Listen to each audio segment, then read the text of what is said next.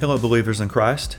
This is Kelly Ward, and this is another Liberty from Captivity podcast, episode number 4. And today is Tuesday, May 18th, 2021. And the title of today's show is Deliverance Basic Series, Part 3, Your Authority. This podcast is a continuation of the Foundations of Deliverance series, and I don't know how long the Foundations series will go, but it will be as God leads. So I just want to do a quick recap from episode number 3 titled Open Doors, because I think open doors will flow into your authority because you need to know what to do about those open doors. And so when I go through this teaching, when we get to the end of it, you will understand your authority, and that will become the basis for how to get those doors closed. Okay, so in that episode, we discussed some of the more common door openers. We also talked about how Christians can have demons in their bodies or their souls. And Jesus used the analogy of a house. Another analogy that was also used is our bodies are the temple, and the temple is a pattern of our body, soul, and spirit. And just because a Christian has a demon does not mean that they are possessed. We also talked about different parts of the body and how these can be demonic entry points, such as the mind, the conscience, the soul, and the body. But if you are a Christian, not your spirit. Your spirit cannot be a demonic entry point if you are saved.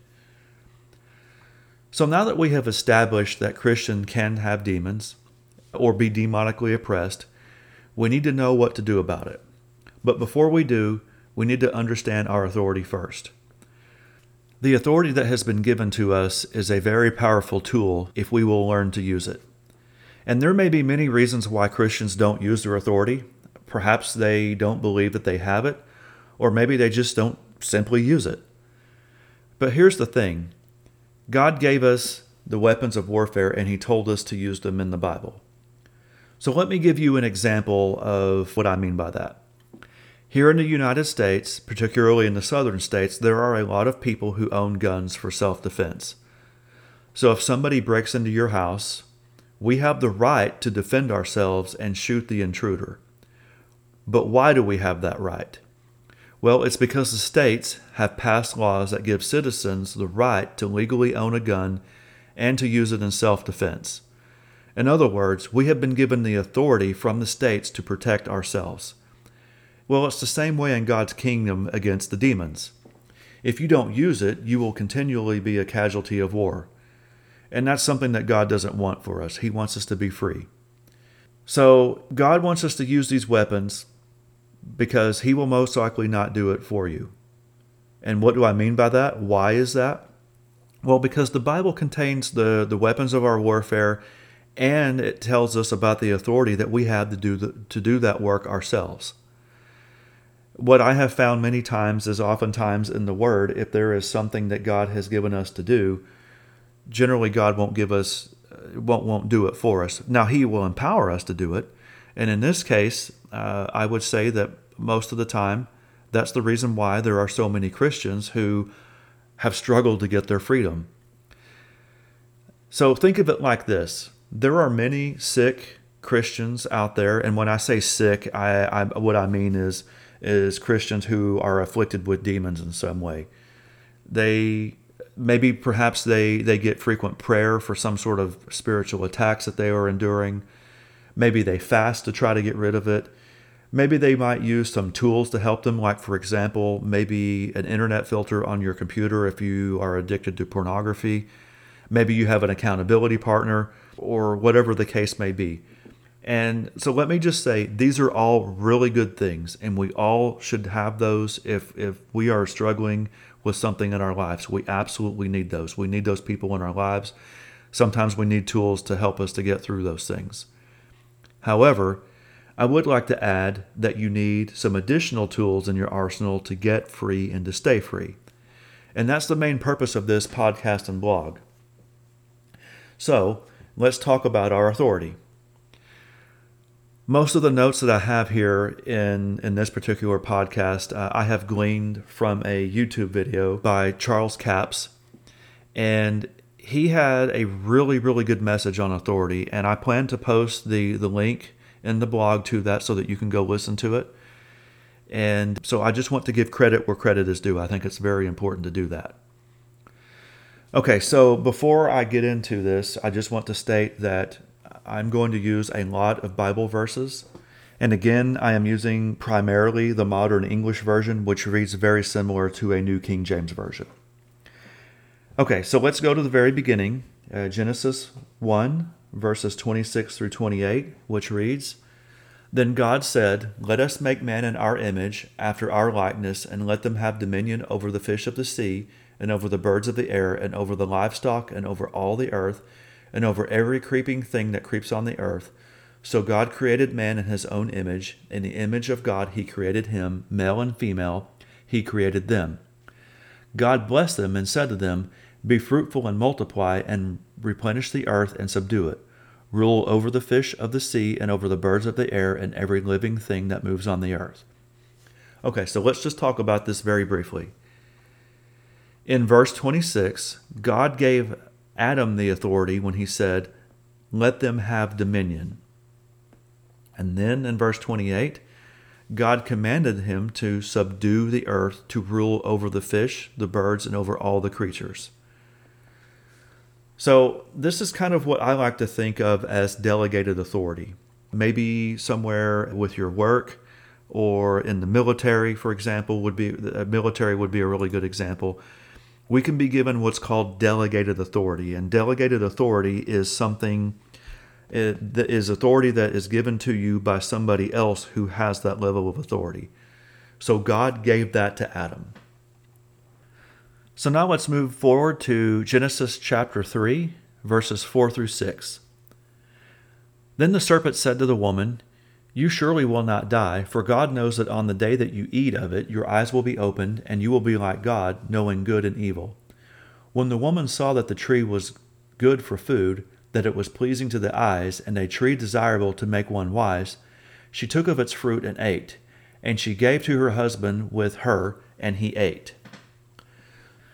So I have heard some teachings that state that Adam was right there next to her when the serpent deceived Eve. Now, I can't say for certain that I know that. To me, it's not very clear. However, it's obvious, though, that it started when the serpent questioned God's commandment to not eat of the fruit. And of course, this is the same old pack of lies that the enemy always uses to get people to question God or to tell them things like, "Oh, it won't hurt," or "Oh, just this time," or "You can quit anytime."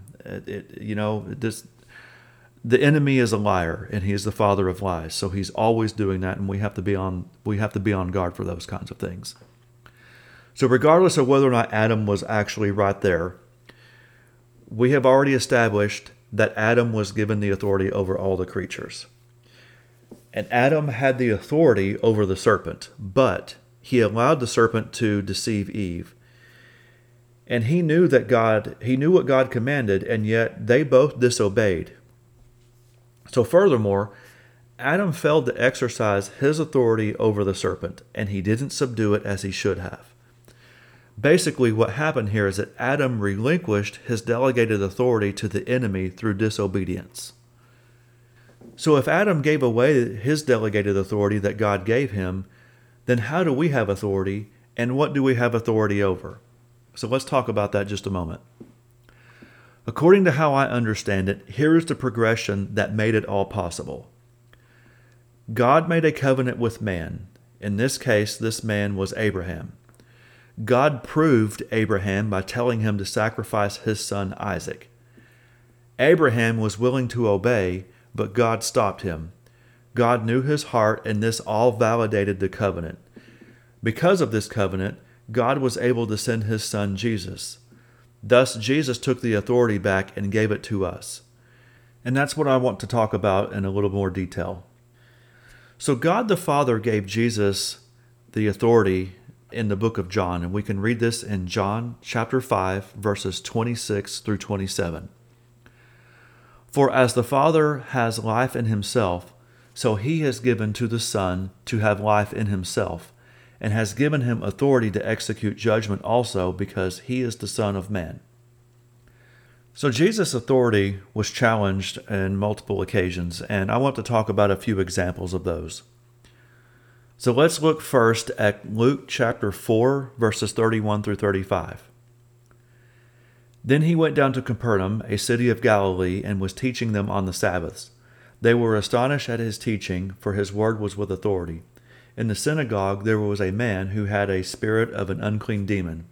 And he cried out with a loud voice, "Leave us alone! What have you to do with us, Jesus of Nazareth? Have you come to destroy us? I know who you are, the Holy One of God." Jesus rebuked him, saying, "Be silent and come out of him." When the demon had thrown him down in their midst, he came out of him and did not hurt him. Okay, so let's look at this just real briefly. So here we see, number one, Jesus had authority. Number two, the demon challenged Jesus. And then Jesus used his words with his authority to cast the demon out. Okay, well, let's look at another example. Matthew chapter 8, verses 28 through 32. When he came to the other side into the country of the Gergesenes, there met him 2 men possessed with demons coming out of the tombs, extremely fierce, so that no one might pass by that way. Suddenly they cried out, saying, "What have we to do with you, Jesus, Son of God? Have you come here to torment us before the time?" Now a good way off from them was a herd of many swine feeding. So the demons begged him, saying, "If you cast us out, permit us to go away into the herd of swine." So he said to them, "Go." And when they had came out, they went into the herd of swine, and suddenly the whole herd of swine ran violently down a steep place into the sea and perished in the waters. So again, Jesus' authority was challenged, but Jesus used his authority to cast him out when he said, "Go." So it's obvious by these verses that not only did Jesus have the authority, but he exercised it. Okay, so then let's talk about also Jesus being the door, because I think it's very important for us to understand the connection that we have through Jesus to have this authority. So if we look at John chapter 10, verses 1 through 2 and verse 10, it reads, "Truly, truly, I say to you, he who does not enter by the door into the sheepfold, but climbs up by some other way, is a thief and a robber. But he who enters by the door is the shepherd of the sheep." And then we'll jump ahead to verse 10. "The thief does not come except to steal, kill, and destroy. I came that they may have life, and that they may have that more abundantly." Okay, so we see here that Jesus is the door, and we enter into the sheepfold through him. This means that because we enter in through him, through salvation, that now we are a member of his kingdom. And it's also interesting to note here that the devil is referred to as a thief and a robber, but through Jesus we have life. So if we are a member of God's kingdom through the finished work of the cross that Jesus did, as we just discussed in John chapter 10, we have to understand where our authority comes from. And so if we go to Luke chapter 10, verse 19, Jesus says this, "Behold, I give you the authority to trample upon serpents and scorpions and over all power of the enemy, and nothing shall by any means hurt you." So this is where our authority comes from. But what do we do with it? Well, let's talk about that. As Christians, we have this authority to cast out demons. So let's look at some verses here. And let's go to Mark chapter 16, verses 15 through 18. "He said to them, 'Go into all the world and preach the gospel to every creature. He who believes and is baptized will be saved, but he who does not believe will be condemned. These signs will accompany those who believe. In my name they will cast out demons. They will speak with new tongues. They will take up serpents, and if they drink any deadly thing, it will not hurt them. They will lay hands on the sick, and they will recover.'" So here, this is the Great Commission, and this is where Jesus told the disciples, and by extension us, to cast out demons. Okay, now let's go look in Matthew chapter 7, verses 21 through 23. And it reads, "Not everyone who says to me, 'Lord, Lord,' shall enter into the kingdom of heaven, but he who does the will of my Father who is in heaven. Many will say to me on that day, 'Lord, Lord, have we not prophesied in your name, cast out demons in your name, and done many wonderful works in your name?' But then I will declare to them, I never knew you. Depart from me, you who practice evil. So here in this passage, this is a reference to Christians casting out demons. And it's very interesting to note here in this passage of Scripture that these are Christians who did not make it because they had sin in their lives. They professed to be Christians, and they probably really did have a relationship with Jesus. And because of that, they had the authority to cast out demons. If they were really not Christians, they would have been like the 7 sons of Sceva found in Acts chapter 19, verses 11 through 20. Okay, so let's just stop right here for just a moment, and let me just do just a very, very quick summary to sum some of this up. God gave Jesus the authority. Jesus used his authority to cast out demons. And then Jesus told us to go cast out demons ourselves. So I just want to take a quick moment to discuss kind of where the line is drawn regarding the authority that is given to us, because this is very important regarding your spiritual well-being. So let's look at Daniel chapter 8, verse 16, and then Daniel chapter 10, verses 10 through 14. Daniel 8:16 reads, I heard a man's voice between the banks of Ulai, which called and said, Gabriel, make this man understand the vision. So here we see that the angel Gabriel is going to explain the vision to Daniel. Okay, and then let's move ahead to Daniel chapter 10, verses 10 through 14, which says, But then a hand touched me, which set me on my knees and on the palms of my hands. He said to me, O Daniel, a man greatly beloved, understand the words that I speak to you, and stand upright. For I have been sent to you now. And when he had spoken this word to me, I stood trembling. Then he said to me, Do not be afraid, Daniel, for from the first day that you set your heart to understand this and to humble yourself before God, your words were heard, and I have come because of your words. But the prince of the kingdom of Persia withstood me for 21 days. So Michael, one of the chief princes, came to help me, for I had been left there with the kings of Persia. Now I have come to make you understand what shall befall your people in the latter days, for the vision is yet many days. Where it says here, the prince of the kingdom of Persia, is a reference to what we would call a principality. A principality is a very high-ranking demonic authority that resides over cities, states, and nations, and they may even be over neighborhoods as well. Now, it is my belief, and I don't know that I can prove this, but it is my belief that a principality is a fallen angel. And it is also my belief that demons are the disembodied spirits of the Nephilim that are found in Genesis, I believe it's chapter 6. I don't remember exactly where it is. But in Genesis, in the book of Genesis, it talks about how the fallen angels took wives, they bore giants, and then, of course, the giants died in the flood. And it's my belief that they had a spirit, and then when those spirits left their bodies because the giants died, that they became demons. So I don't know for sure if that's true, but that's just my understanding, my theory on it. And so if that is true, then those demons are a lower rank than the fallen angels, because the fallen angels were part of the process of creating those giants which had those spirits. Let's look at this a little bit further from Daniel chapter 10. Gabriel was sent by God, to bring the message to Daniel.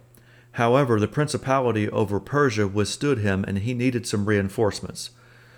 It's interesting to note here that it says that Michael was one of the chief princes, and he came to assist. There is a principle that I have heard before when studying the Bible called the principle of first mention. And as I understand it, what this basically means is the first time that something is mentioned in the Bible sets the basic definition for something. Of course, it can later be expanded in the Bible and built upon, but the basic principle remains. So in this case, we see the spiritual protocol, which is that when it comes to battling principalities, This is an area outside of our authority, and it is for God to release angels to do battle against.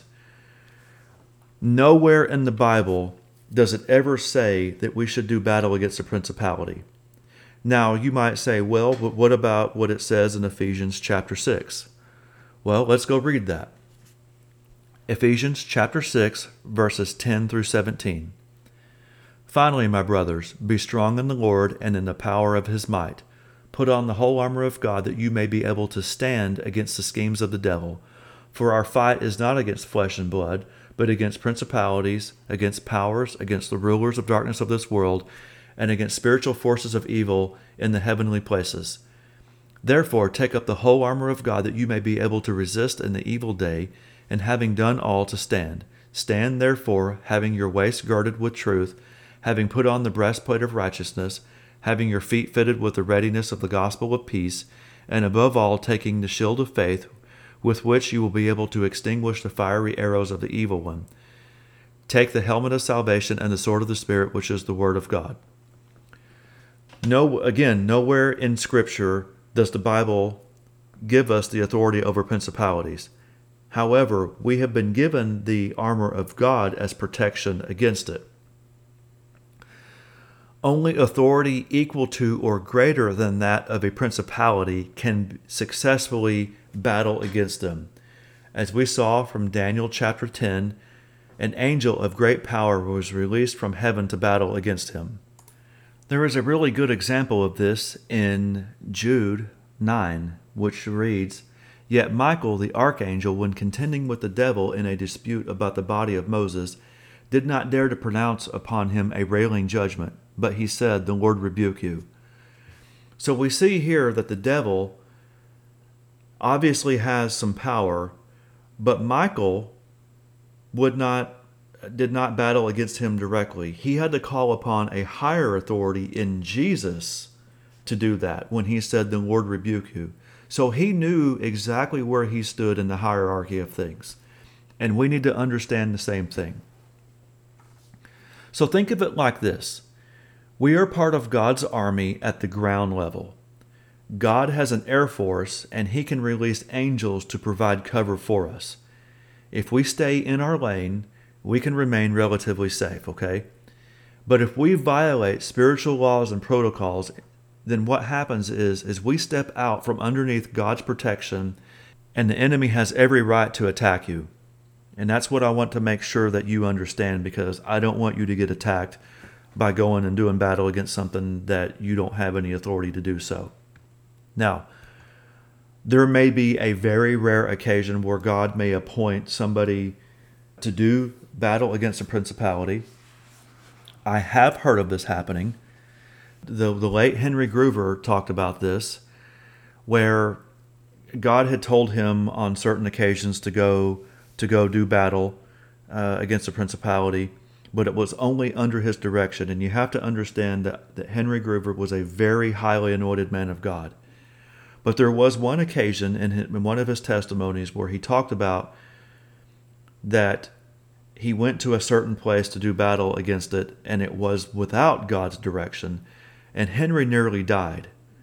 Now God rescued him, and later on he fasted and prayed and then went back, but only with God's direction, and then he was able to do battle against it. But I want to emphasize this very clearly.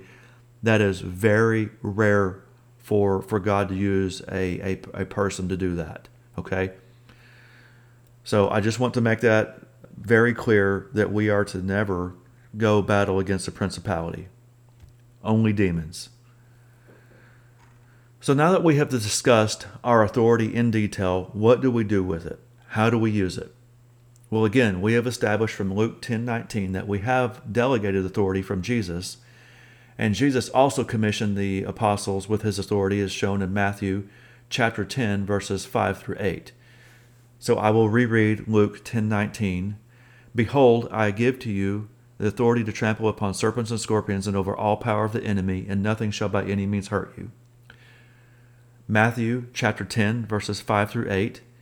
These 12 Jesus sent out and commanded them, saying, Do not go into the way of the Gentiles, and do not enter any city of the Samaritans, but rather go to the lost sheep of the house of Israel. As you go, preach, saying, the kingdom of heaven is at hand. Heal the sick, cleanse the lepers, raise the dead, and cast out demons. Freely you have received, freely you give. Okay, so here's a really good example, again, of Jesus telling them to go cast out demons because he gave them the authority. So let's look at some examples of how Jesus exercised his authority, because I want you to know how to use it. So in Matthew chapter 4, verses 1 through 11, and I won't read it, but if you want to go read it, you can. But this is when Jesus was fasting for 40 days in the wilderness. And on 3 occasions, the devil tempted him, and all 3 occasions, Jesus quoted Scripture. So that's one way you can exercise your authority. When the devil comes at you, running his big mouth, lying to you, telling you all kinds of terrible things, well, then quote Scripture back to him. That's what Jesus did. Here's another example. Matthew chapter 8, verses 14 through 17. When Jesus entered Peter's house, he saw his wife's mother laying sick with a fever. He touched her hand, then the fever left her, and she arose and served them. When the evening came, they brought to him many who were possessed with demons, and he cast out the spirits with his word and healed all who were sick, to fulfill what was spoken by Isaiah the prophet. He himself took our infirmities and bore our sicknesses. So here we see that Jesus cast out the spirits by his word. So what this means is that we use our words with the authority given to us to command demons to leave. We do the same thing that Jesus did, right? In Matthew chapter 8, verses 28 through 34, this is about Jesus casting the demon out of the Gergesene demoniac.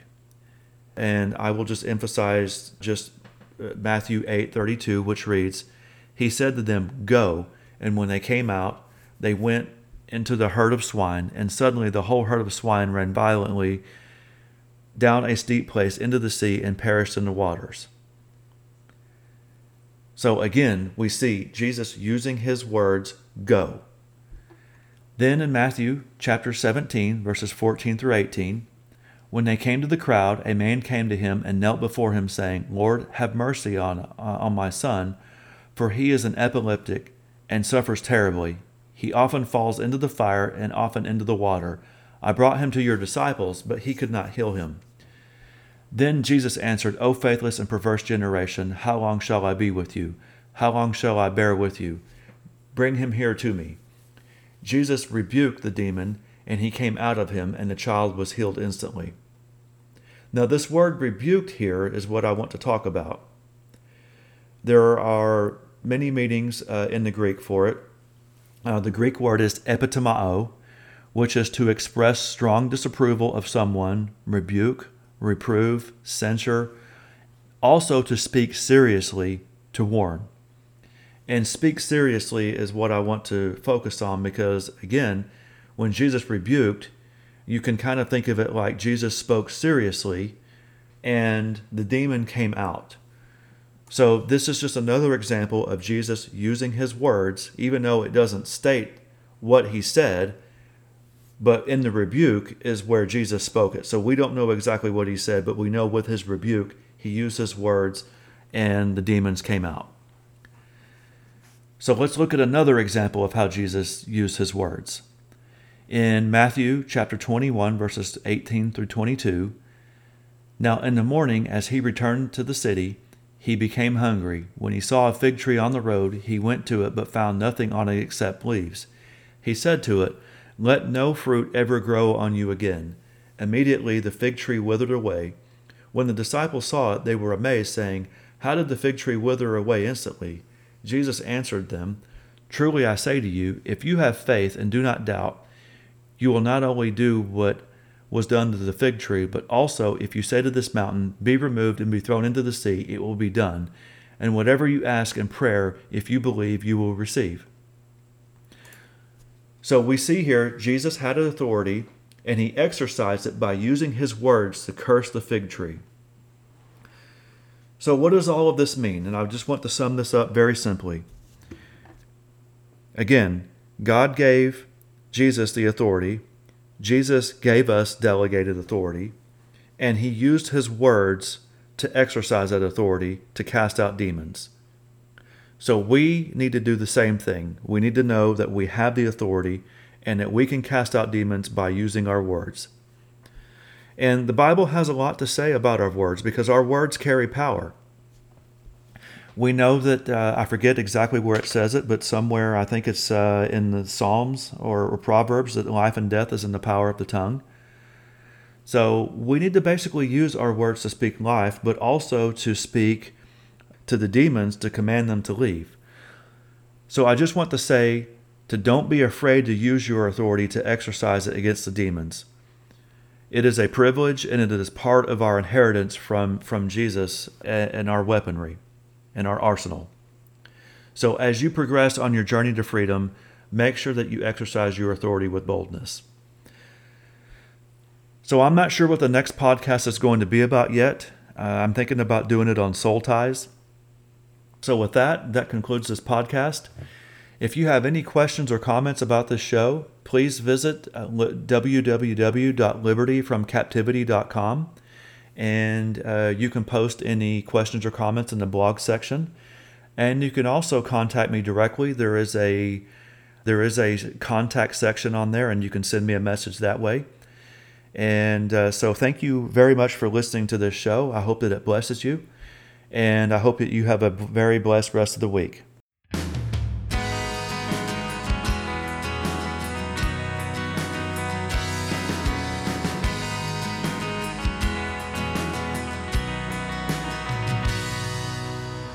When life keeps falling and wonder where he is in all this mess, he's right there to guide you. Unseen, you're not alone. His light shines on the past that we're not shown.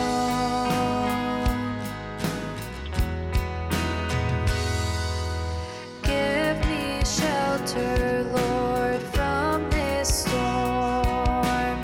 As it poured, you made it cure. In an overcrowded mind, the hurt, it brings us down to where we reach for him.